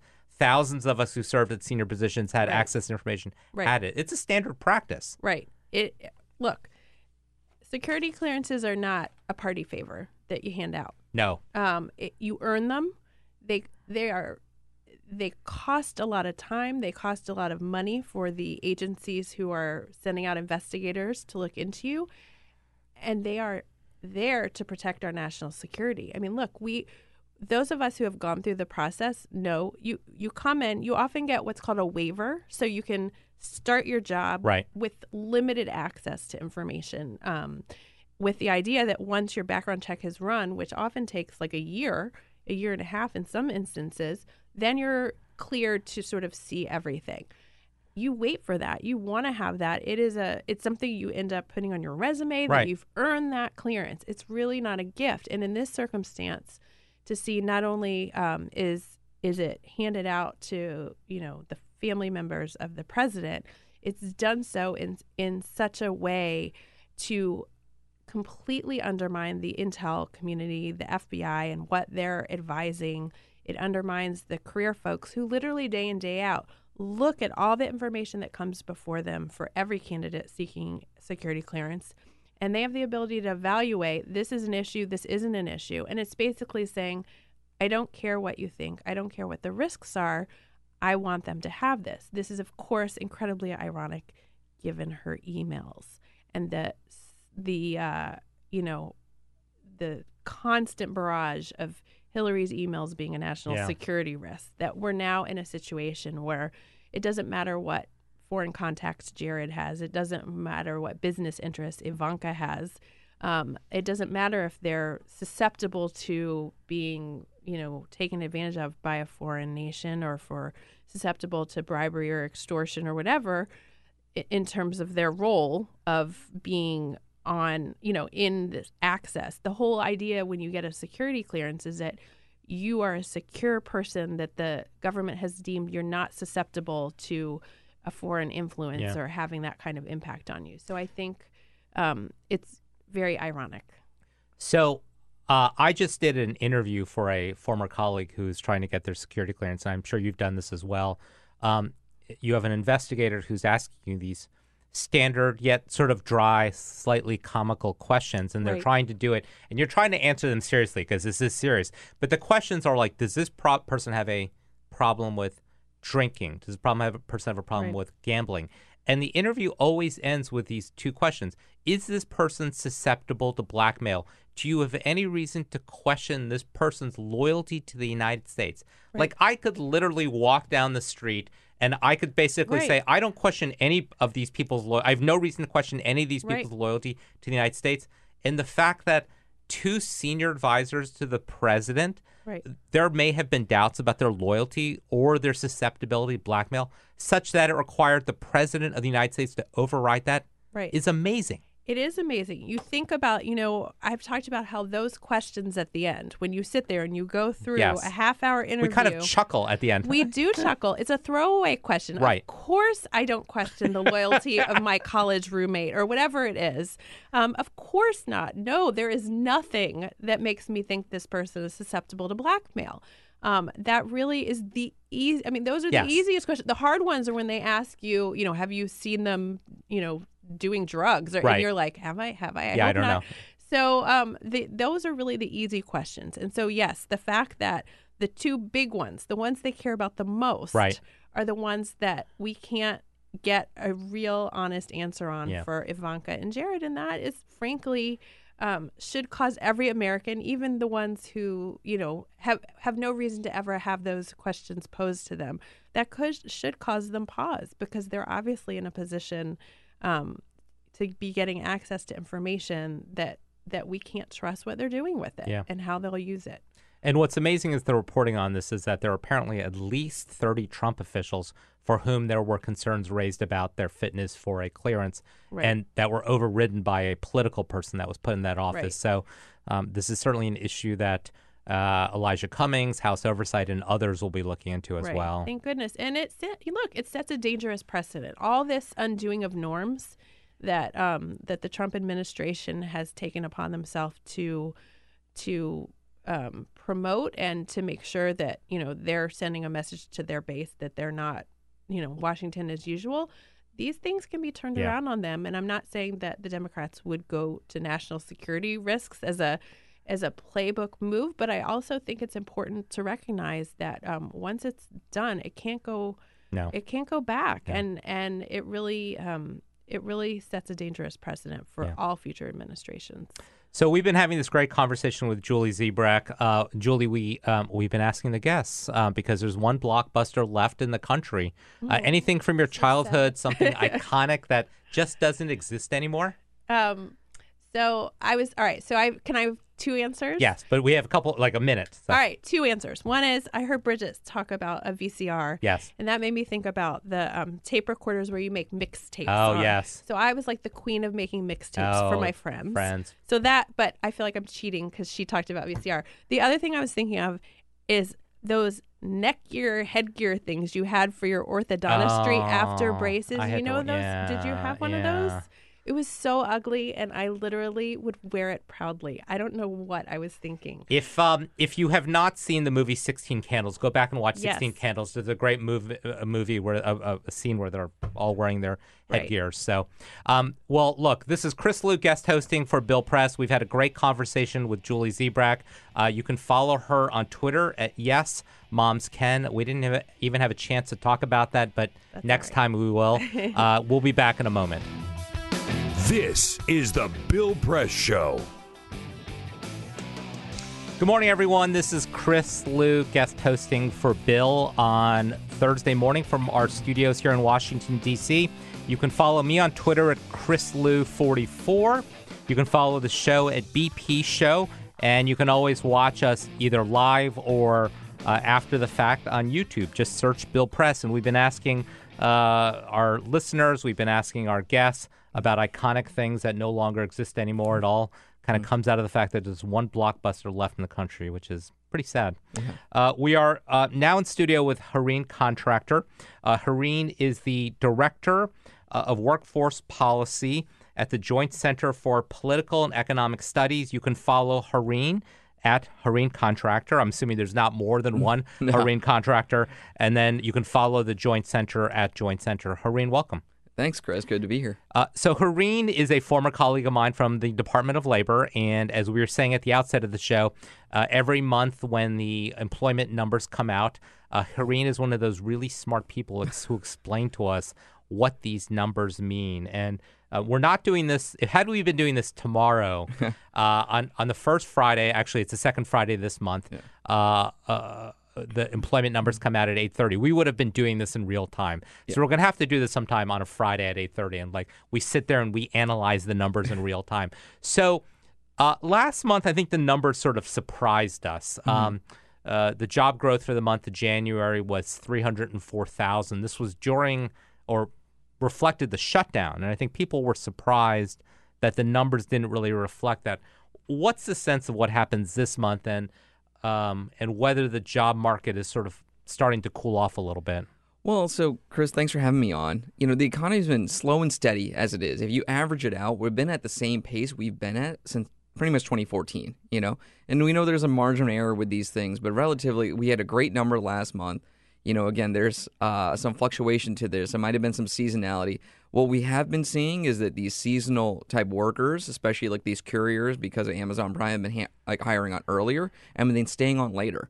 So that might have been the effect because the numbers from BLS hasn't really caught up to what's actually going on the ground.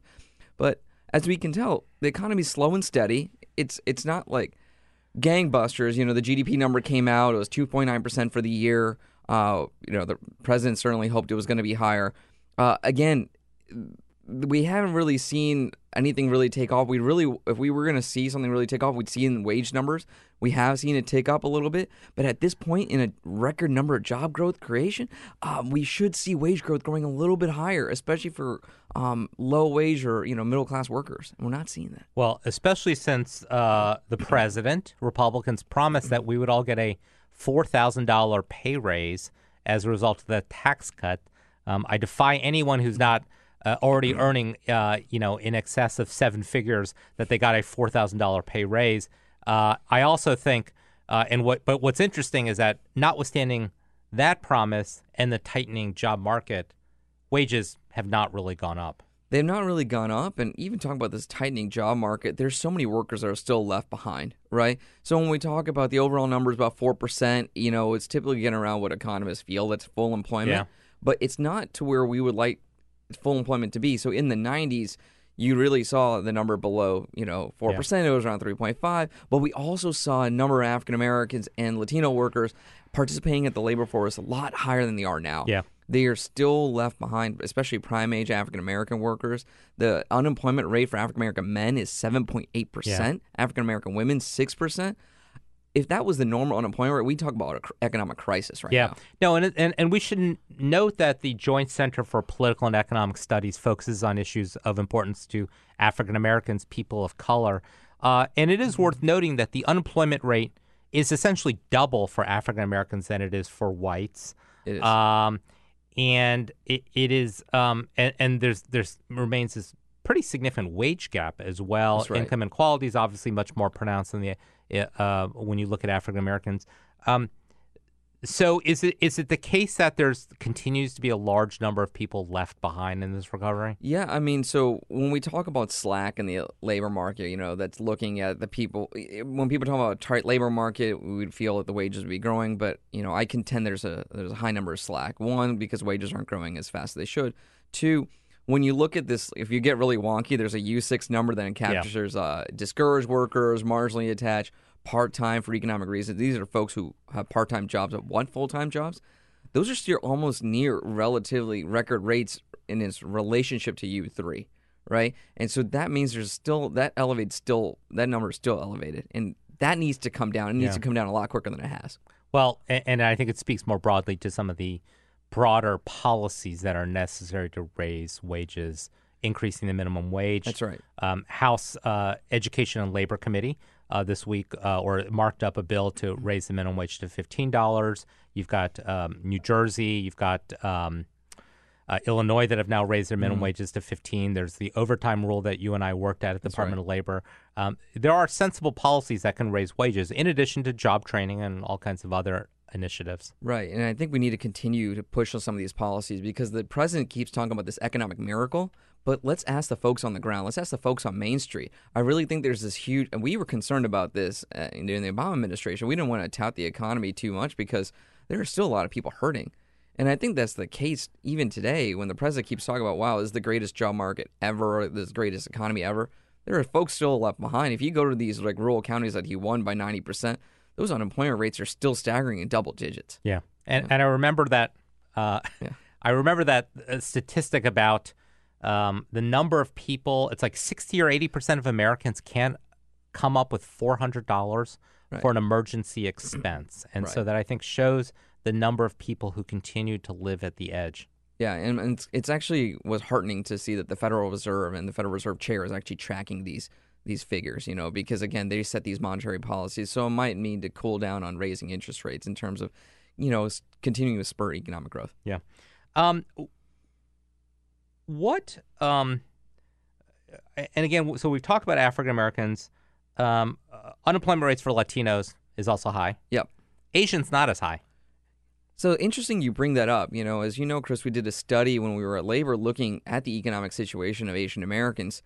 So when you look at the overall numbers look great. Low unemployment rates for Asian Americans. They're earning really well compared to median wages. But when you dive into that, where are typically Asian Americans located? They're located in the coastal cities, high-cost areas. So when you factor that in, those wage gains pretty much disappear. And you actually start factoring that pieces in. The poverty rates of these Asian American groups we think that are doing well actually skyrocket relative to other groups, And so I think that's why when we talk about the economy, we need to actually look at the nuance because some of these folks are hurting, especially places like Seattle, New York, San Francisco. Rents keep going up. It's hard for these communities to keep up. Yeah, it's one of the reasons the Obama administration, we obviously want to tout our successes, but we never say the job is done because no matter what the broader economic indicators are, no matter what the unemployment rate is across the country, if you're unemployed, the unemployment rate is 100%. That's right. And we always kind of went back to walk down your main street, and if you see storefronts that are boarded up, if you see, we've been talking about the demise of retail around the country. Yep. I mean, that's what people feel personally. They don't really care about the statistics that the government puts out every month. Yeah, and even the new jobs that are being created, these gig economy type jobs, when you look at some of the work, and when we did, BLS did a survey on jobs like Uber and TaskRabbit, a lot of these folks still want full-time jobs, and they were asked to do this. They want jobs with benefits. They want this stability. We're coming out with a survey later this month related to future work with a racial diversity component to it, and most folks still want this stability of this income, benefits, and I think we really need to think about these things, and I think new policies and these presidential candidates need to start talking about different baseline ways to continue growing this economy while providing stability for the middle class. And it's one of the reasons why during the shutdown we talked a lot about, or not enough people talked about, I did, and I know you all did, about the impact of the shutdown on African-American workers, federal employees, because on balance they earned less than white employees, particularly among the contract employees, those people who were never going to get back pay. That's right. Largely, janitorial, security guards, cafeteria workers, largely people of color. And these were people also who had much lower savings than, on balance, white employees or white contract employees. And so they had a lot less margin of error. And so for many people, those couple weeks without a paycheck, they will be digging themselves out of a hole for the rest of this year. That's right, and I think that's the message we need to keep talking about here, especially in terms of the economy. There's a huge disconnect right now coming out of the White House to what is actually going on Main Street, right? When it talks about the economic miracle, when it talks about the tax cuts, they're just benefiting folks who are on 1600 Park or 600 Park Avenue in New York. When you talk about the shutdown, you're right. It overrepresents African-American workers who are adversely affected, even in contract work. And you think about where a lot of the government work is, it's not in D.C. A lot of them are in rural areas, particularly in the black rural South. And so who are the communities? These communities are already hurting as it is. And to take out 2 paychecks from a community like that, that's devastating. That is devastating. So you mentioned this briefly.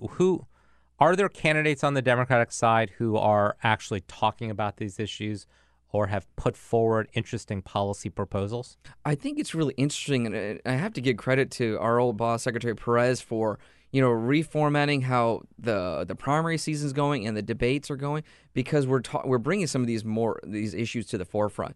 Moving up California, I think, significantly changes the conversation from policies that would affect folks in Iowa and New Hampshire. Right. We always had South Carolina, Nevada, but moving some of this up, because all these candidates are now talking about different ways of addressing the future of work in a sense, because automation is coming. It's how adversely it will affect these communities, right? We didn't really address it too much in the 90s with trade, with devastated communities. We didn't have a proper response. We're trying to get ahead of it now. So I think, Cory Booker has this interesting proposal, from the economist Derek Hamilton at Ohio State, talking about baby bonds. That's a really strong way of, bridging the wealth gap, especially for young people of color. Elizabeth Warren's proposals on universal child care, as well as getting more workers involved on boards. I think that has a huge, tremendous effect. My mom has been a Walmart worker on the front lines for 20 years. I was in Bentonville just 2 weeks ago at a Walmart conference talking about this, and they're changing their tune a little, but she's seen it on the front lines, how hard it is. For me to go to that conference, she had to request time off to fly up here to take care of my kids, and they were giving her a hard time about this. And, if you had more people on workforce boards talking about the different things that they're facing, I think they would address this, right? One thing that she saw, the local Walmart she's had in Stone Mountain, Georgia, one day they came in, took out all the cash registers, put self-checkouts. Yeah. They brought them all back 6 months later. It was an economic disaster. Had the company talked to my mom and her coworkers about how to implement this, they would have done it in such a way that actually benefited the workers and benefited the company's bottom line. Okay, I have to. One person who I know, and I'm now looking at Peter, wasn't Andrew Yang on the show? He was indeed. Andrew, I'm sorry, you mean President Yang? Please. And I mean, look, I think I've met Andrew. The guy's got. He actually is talking about the impact of automation and technology on jobs. He's a fascinating guy. Look, we had a whole conversation with him about this. Is he going to be president? Probably not. Probably not. Does he have a wide platform that he's prepared to talk about? Not really. But on the things that he can talk about, he is absolutely 100% correct. Absolutely 100% right. And good and way out in front of where a lot of presidential candidates are, particularly about what you just mentioned, the automations. Yeah. So again, we'll shamelessly plug. Go back and listen to the episode where he's having a conversation with Bill. Yeah, it was a couple weeks ago. Yeah, a couple weeks ago. He also did Freakonomics podcast a couple weeks ago as well. He's fascinating. I think it's not only just the automation piece, but that just exacerbates what we've already been seeing in the economy, which is this fissuring of the workplace where people are getting less benefits, paying less time, there being more contractual work. I think all that is coupled into this automation, this changing nature of work, so we have to address this now. Yeah. This is Chris Liu, guest hosting for Bill Press. We are here in studio with Harin Contractor, Director of Workforce Policy at the Joint Center for Political and Economic Studies. You can follow him on Twitter at Harin Contractor. You can also follow me on Twitter at ChrisLou44 and follow the show at BP Show. So I want to shift gears. The Joint Center has been doing some remarkable work on an issue near and dear to me, on racial diversity among congressional staff.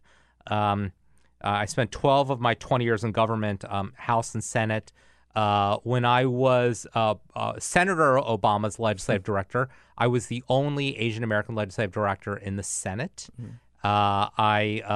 We actually had our chief of staff, Pete Rouse, was half Japanese, and I think we were the only Asian American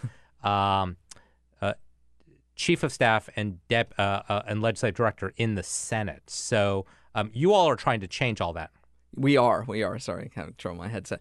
The Joint Center came out with a report in 2015 looking at the U.S. Senate side, and it found some remarkable and terrible numbers, right? There was only one black chief of staff at that point, and it was on the Republican side. Yeah.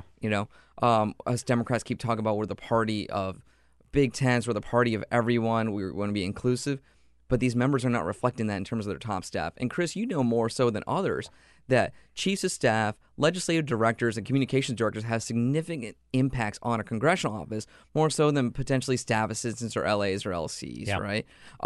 But when you look at some of these members, they put a lot of people of color, at the staff level, these lower level jobs, but not these top staff jobs. Yeah. So you need to create a pipeline. We do need to create a pipeline, but these what we found most so is that a lot of these members that represented districts that are 30% or more people of color had zero top staff of color. If you're trying to represent the needs of your constituents, your office should try to reflect a little bit of what your district should look like, right? We often talk about this, and Chris, you talk about this a lot in your time in terms of representation. If you're not at the seat, you're on, don't have a seat at the table, you're on the menu, right? We found that, only 13.7% of these congressional members had top staff of color in November.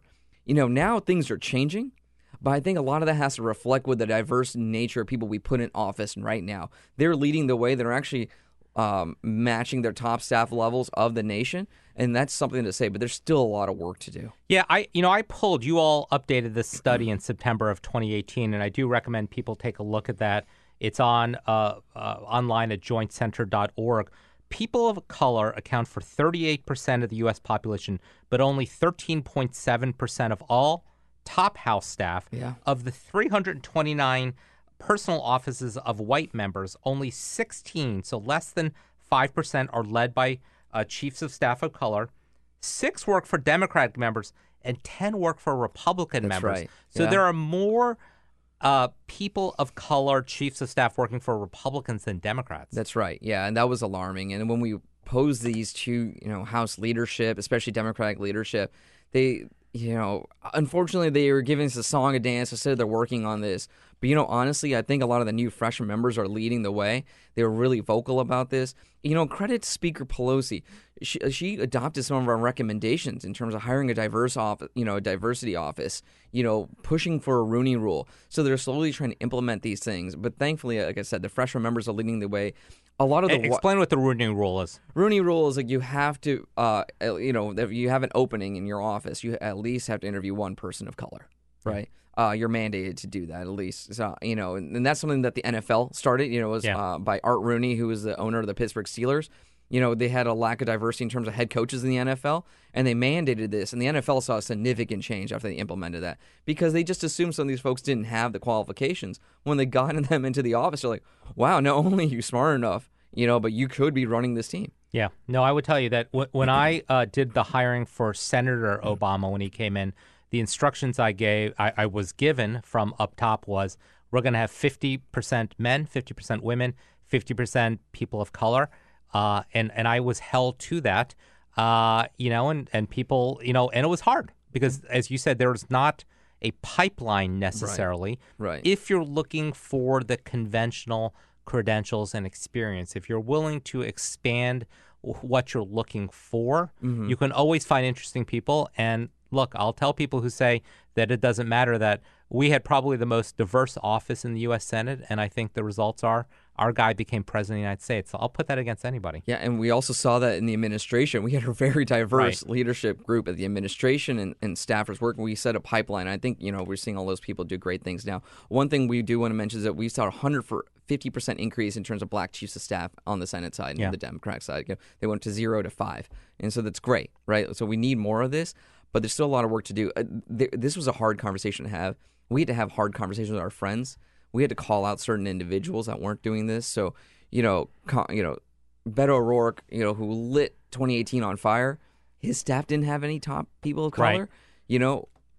Ro Khanna, who's a progressive icon right now, doesn't have a top staff people of color. These are hard conversations. I think people get surprised and look at the names. They're like, wow, we thought these people are out in front of these issues, but they're actually not reflected on their staff side. Yeah, and we need to figure out, when we think about the pipeline, that pipeline needs to start very early. And one of the things that I've been pushing is paid internships on Capitol Hill. I mean, this is one of the, again, if you talk about where people first come in the door, the idea that somebody could come as a college student, spend their summer or a semester in D.C. and work for free, and somehow their parents are going to pay for them to do that. Again, if that's your assumption, that is going to narrow the diversity of the pool. Again, it's not just white versus black. It's wealthy versus not wealthy people. And I look, my first internship on Capitol Hill was paid, and I came from a solidly middle class background. And had it not been paid, I could not have taken that internship. And that internship really set me on a path to public service. No, I agree. That's how I got my start in public service. 2002, I did an internship program that focused on Indian American students that put me on Capitol Hill. And since then, I've actually taken the reins of that program, and we restarted, and we do this program for the last 10 years called the Washington Leadership Program. Right. We take 10 South Asian American college students every year and put them on the Hill in government agencies. And it's been wildly successful. It has built a pipeline. I think you're right. It starts with that pipeline in terms of internships. But part of it, Chris, you understand some of this, the Asian American community is not as nuanced in terms of what they need to ask for politically. Yeah. So instead of taking pictures with congressional candidates or members of Congress, they need to demand that their folks get a seat at the table as well. Yeah, and I also want to, and I think we can't overlook the impact of money, and I give AOC a lot of credit. She has decided that she's going to pay her congressional staff a living wage, and so I think the lowest paid staffer in AOC's office is $52,000. Again, that might seem like a lot of money elsewhere in the country. In D.C., that's not a lot. And in part, she had too many people on her staff who are working second and third, or people she had heard of on congressional staffs who were working second or third jobs, and she just didn't want that anymore. The problem she has is every member of Congress, every senator gets a set amount of money. Right. So if you pay your lowest paid person $52,000, I think our highest paid person is going to be $85,000, which is about half of what the maximum is, because it's the same pool of money. So we need to pay more to our congressional staff also. We do. We can actually, if we did that, we'd probably see more retention, less turnover, and we actually have better informed members of Congress, right? You can actually recruit more talent. So let's take, for example, the hearings on tech they've done, you know, the Mark Zuckerberg hearing. That was kind of a disaster. These members of Congress did not know what they were talking about. Part of it is they don't have the staff that understands it either. How are you going to recruit someone who knows tech really well out of the Bay Area or from Atlanta or New York to come work at a congressional office for $25,000, right? Right. So that's the thing. I think if we were able to change this, not only will we have better informed members, we have less turnover, we probably have a better governing process. Yeah. We've been having this great conversation with Harin Contractor. Harin is the Director of Workforce Policy at the Joint Center for Political and Economic Studies. You can follow Harin at Harin Contractor. We've got about a minute left, Harin. We've been asking our panelists something that you're a young guy, so I can't imagine like what doesn't exist when you were a kid that or what exists. Although let me ask you my one thing. Sure. When I say I've got a very large Rolodex, do you even know what I'm talking about? I do, because when I started as an intern in 2002, some of these old school folks I used to work with had this giant... Old school folks. Yeah. These giant Rolodex. The reason it's old people. Old school. I was being kind. And that was part of my job that summer, was to take that Rolodex and manually input into an access database. Yes, we're going to digitize my... the Rolodex. No, I want my Rolodex where I flip it with my cards and my business cards. So, no, that's actually... I was thinking about Rolodexes. I was thinking about date books and things like that, calendars, the things that we all have that your generation doesn't even understand. I missed my Atari. Yeah, I tell you what. Well, I think we all miss our Atari. Yeah, actually, that was how I learned to type and everything, the manual process. The thing was the size of this desk, so I definitely miss that. Well, look, thank you for being here, Harin. This is Chris Liu guest hosting for Bill Press. Please follow me on Twitter at ChrisLiu44. Please follow the show at BP Show, and you can watch the replay of this on YouTube. And I want to thank Peter and Ray, our wonderful producers who always keep me on track.